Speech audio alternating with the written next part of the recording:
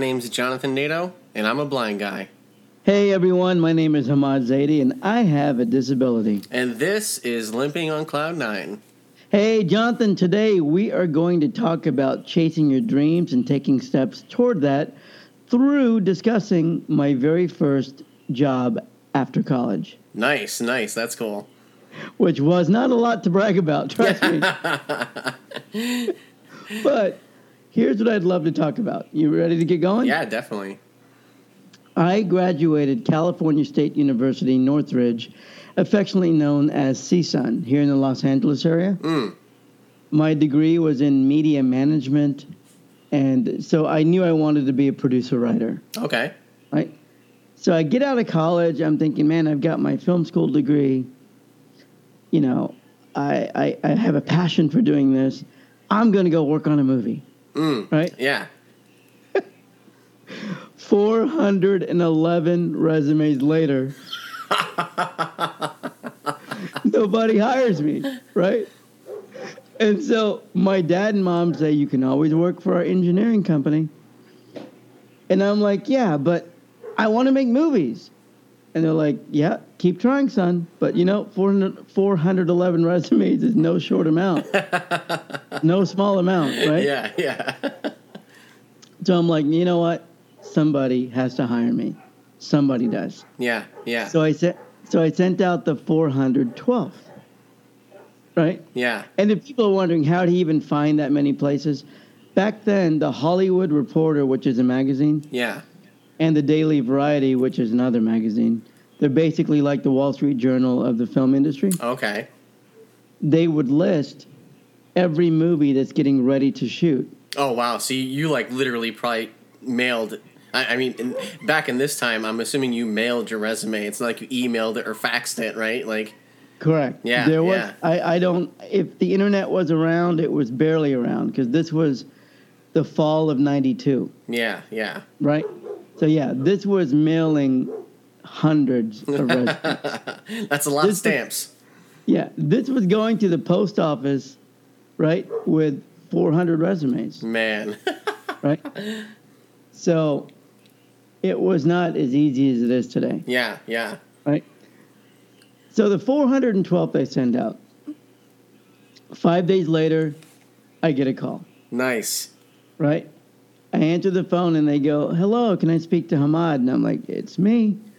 And they said, hey, we're calling from the movie Taking Gary Feldman. Would you like to come in for an interview? And I'm like, yes, absolutely. And I lived in Westlake Village, which is by Thousand Oaks at the time. Okay. And which is 90 minutes or at least an hour from Los Angeles. Okay. And they're like, can you be here in an hour? Right? Oh, man. And I'm like, can I make it an hour and a half? And she goes, yeah, that's fine.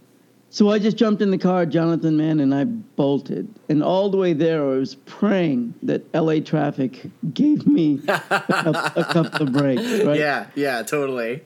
So I remember this like it was yesterday, man. My interview was at 1 p.m. I parked at 12:58. Oh, man.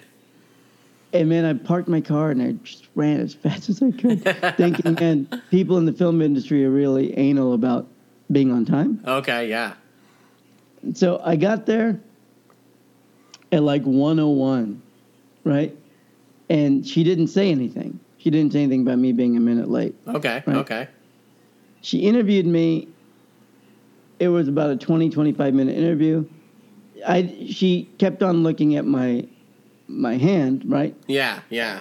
But she kept on saying, can you do office work? Because this is an office work job. So I wasn't even going to be on set. Okay, all right. You were more doing behind-the-scenes kinds of things probably then, right? Yeah, behind the scenes, making photocopies of the scripts, just doing really boring office work. Yeah. Then I'm like, yes, I'll do it. Yes, I'll do it. Yes, I'll do it. And then she goes, all right, one last thing. This is a non-paid position. Oh, man. And I'm like, no problem. Absolutely no problem. Just give me a chance. Yeah. So I spent the first 2 weeks of that movie making copies and just doing a lot of like accounting type paperwork. I wasn't doing the accounting. I was just taking the accounting paperwork, filing it away, Yeah. doing payroll stuff for them. How many hours would you say you were working a week? Probably 14 a day. 14 hours a day? Yeah. 14 a day, 6 days a week, so 84 hours a week. Man, they're getting their value out of you. Yeah, they were. At the end of week 1, they say that there's a non-paid job on set, actually on the set. Okay. Right? And the job was to be the puppy wrangler, because there's a couple puppies in the movie. Okay. And man, I'm like, I want to be the puppy wrangler. I want to do it. I want to do it. I want to do it. And you know why they wouldn't give it to me, man? Because probably because they thought you couldn't do it with your hand, right? No. That would have been, I would have been okay with that. Oh, okay. They said, you're too valuable in the office. Oh, man. I'm like, no, absolutely not. I want to be on set, right? And I got to tell you, my direct boss, this woman, she was great. She was kind. She wasn't mean. Her boss, the production coordinator. Yeah. I mean, that guy was just a dick. He was so mean. No kidding. All I remember about that guy is his name was Jim. Okay. He was from North Carolina. So Jonathan, man, I could do no right. That guy, every little thing. Like a paper was bent on the script that I copied. You know, the brads were not completely flat. I'm like, are you kidding me? What I mean by that, you do 3-hole punch for screenplays back then before they were emailed. Right. And you put these metal brads through them, and he's like, I want each brad completely flat. I'm like, dude, really? Yeah. Really? Like, how about you start paying me and they'll get flat? Exactly. I started to get really bummed because I had the opportunity of driving 75 minutes to work for free. Right. 14 to 15 hours per day for free. Yeah. And being yelled at basically all day long. For free. Free. Okay. So in the middle of the second week that I was doing this, after I lost the puppy wrangler opportunity. Yeah. So one of the big producers comes into the room and they say, hey, we're hiring Kathy Moriarty. You know, the actor? Yeah. We're hiring Kathy Moriarty. She needs an assistant. And I'm like, me, right? And the guy that didn't like me, he's like, well, definitely not him. Oh. Because he's the most junior production assistant here. Yeah. You know, you should give it to somebody else who's worked on a set before. And then they were going to give it to this other, you know, PA, this girl who was really nice. Yeah. And they go, what kind of car do you have?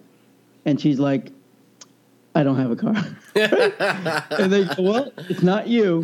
And then they go to somebody else and they go, what kind of car do you have?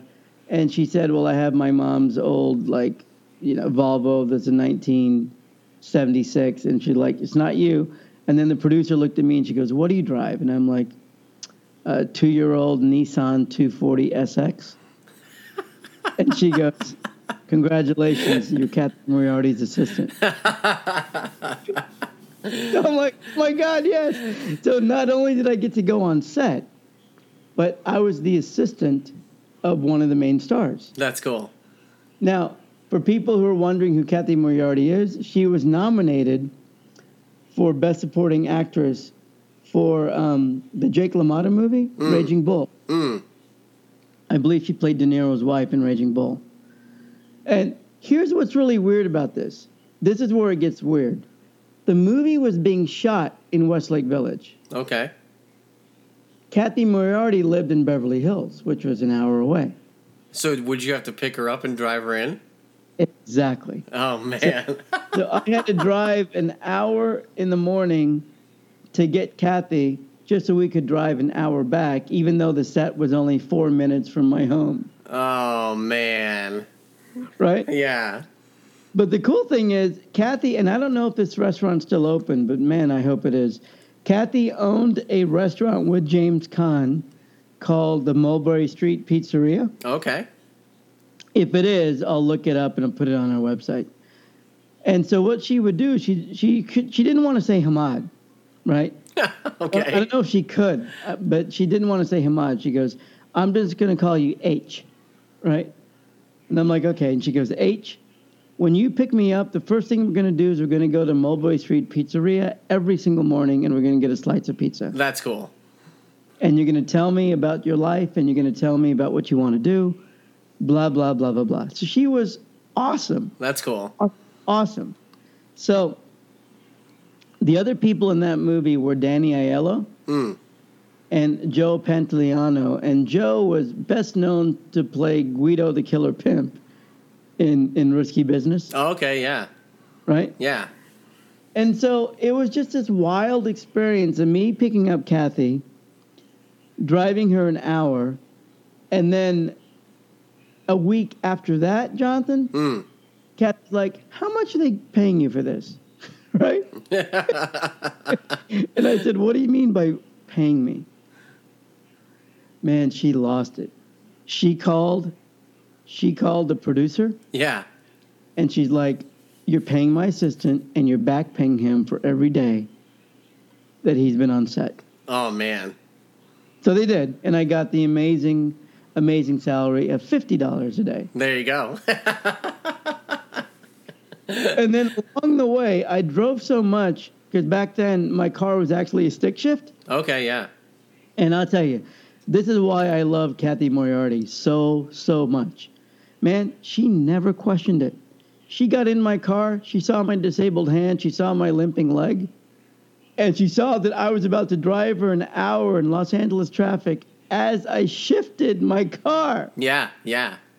She didn't say a word. That's She's awesome. Like, this is yours, right, H? And I'm like, yeah, it's my car. She goes, let's go. And the cool thing about Kathy, she read the script every single morning. I mean, from beginning to end. No kidding. Every morning. She knew every single person's lines, not just hers. Wow, that's cool. It was so awesome. And then, you want to hear about some trouble I had on set? Yeah, absolutely. The lesson I learned on set was from Danny Aiello, and he didn't cause me any trouble. Okay. The lesson I learned from him, he came to me one day and he goes, H, I got to teach you something. And I said, sure, Mr. Aiello, what would you like to teach me? And he goes, you agree too damn much. And I'm like, what? And he goes, you agree way too much. Whatever Kathy says, whatever I say, whatever Joe says, you just say, yes, you agree. And you know what? That sucks. You know?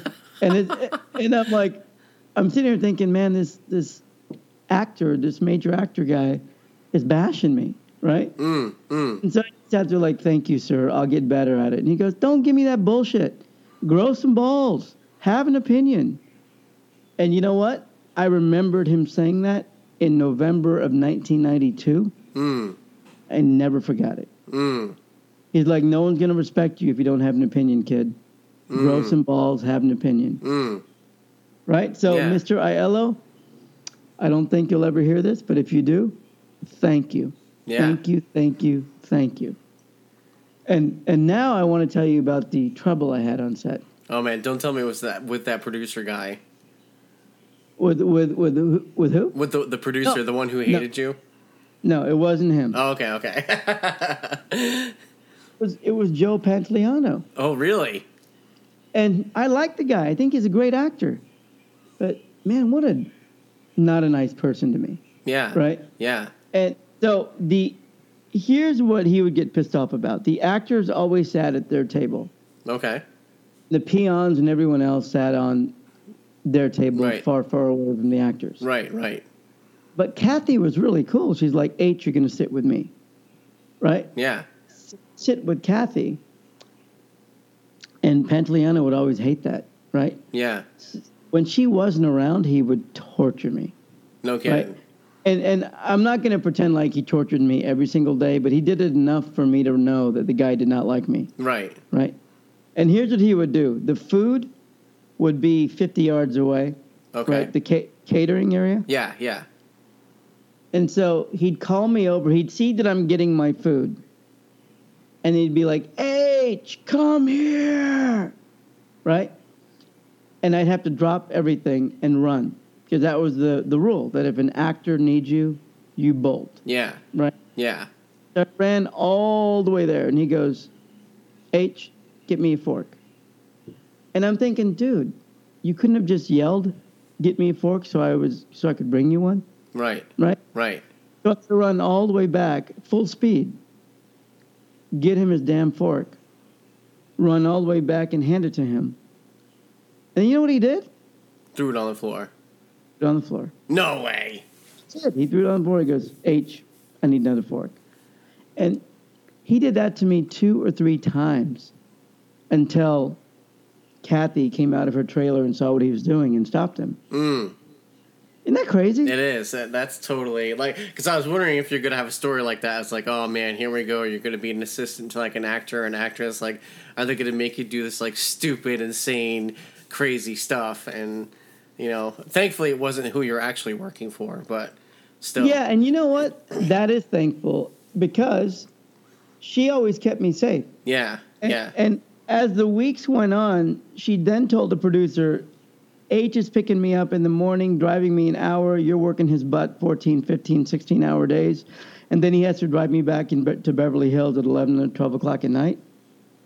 She's like, this shit's got to change. Here's what you're going to do.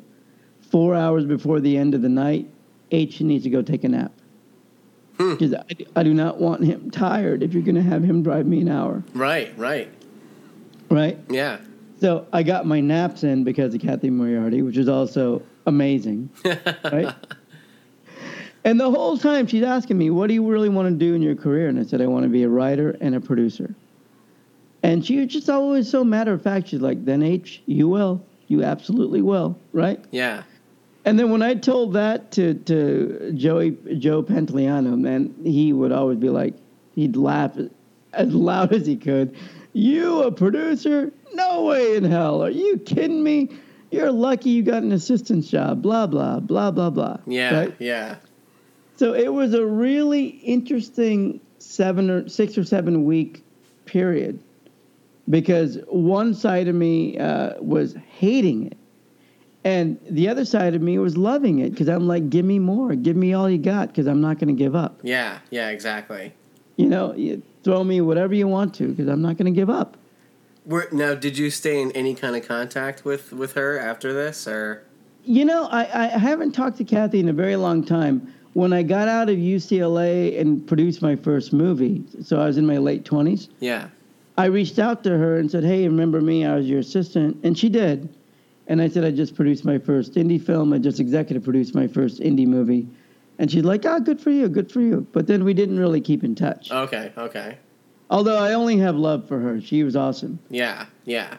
The coolest part about this story is October 31st of that same year. Because I think I got hired in early October. Yeah. October 31st, U2 was playing Dodger Stadium. Okay. And it was Larry Mullen Jr.'s birthday. Mm. And it was like this, it was a Zoo TV tour. It was a huge tour. And I really wanted to go. Yeah. So bad. But we were shooting on that day. And you can't just tell your boss of the first movie you ever got hired on that you need one of the days off to see a concert. Right, right. No matter how badly I wanted to, you can't do it. Yeah. And so the morning of October 31st, Kathy calls me over to her trailer, and she's like, H, I got an errand for you to run, right? Yeah. And she gave me this, like, $400 or $500. And she goes, I want you to go buy a shitload of candy for all the kids on set. Okay. Because the lead kid was Alex Zuckerman. He played, the lead. Yeah, yeah. And he was a kid. So she goes, for Alex and all the other extras and all the kids on set, you need to get a shitload of candy. And I'm like, you want me to buy $500 worth of candy? That was probably a lot of candy back then. You know? And she tells me, she goes, no, I want you to buy $100 worth of candy. And I want you to take the other $400, take the rest of the day off, and go buy yourself 2 tickets to U2 tonight. What? And I'm like, are you kidding me? Are you kidding me? And she goes, what, do you think I'm stupid? You don't think I know that you're dying to go to that show? She goes, you've busted your ass for me the last several weeks.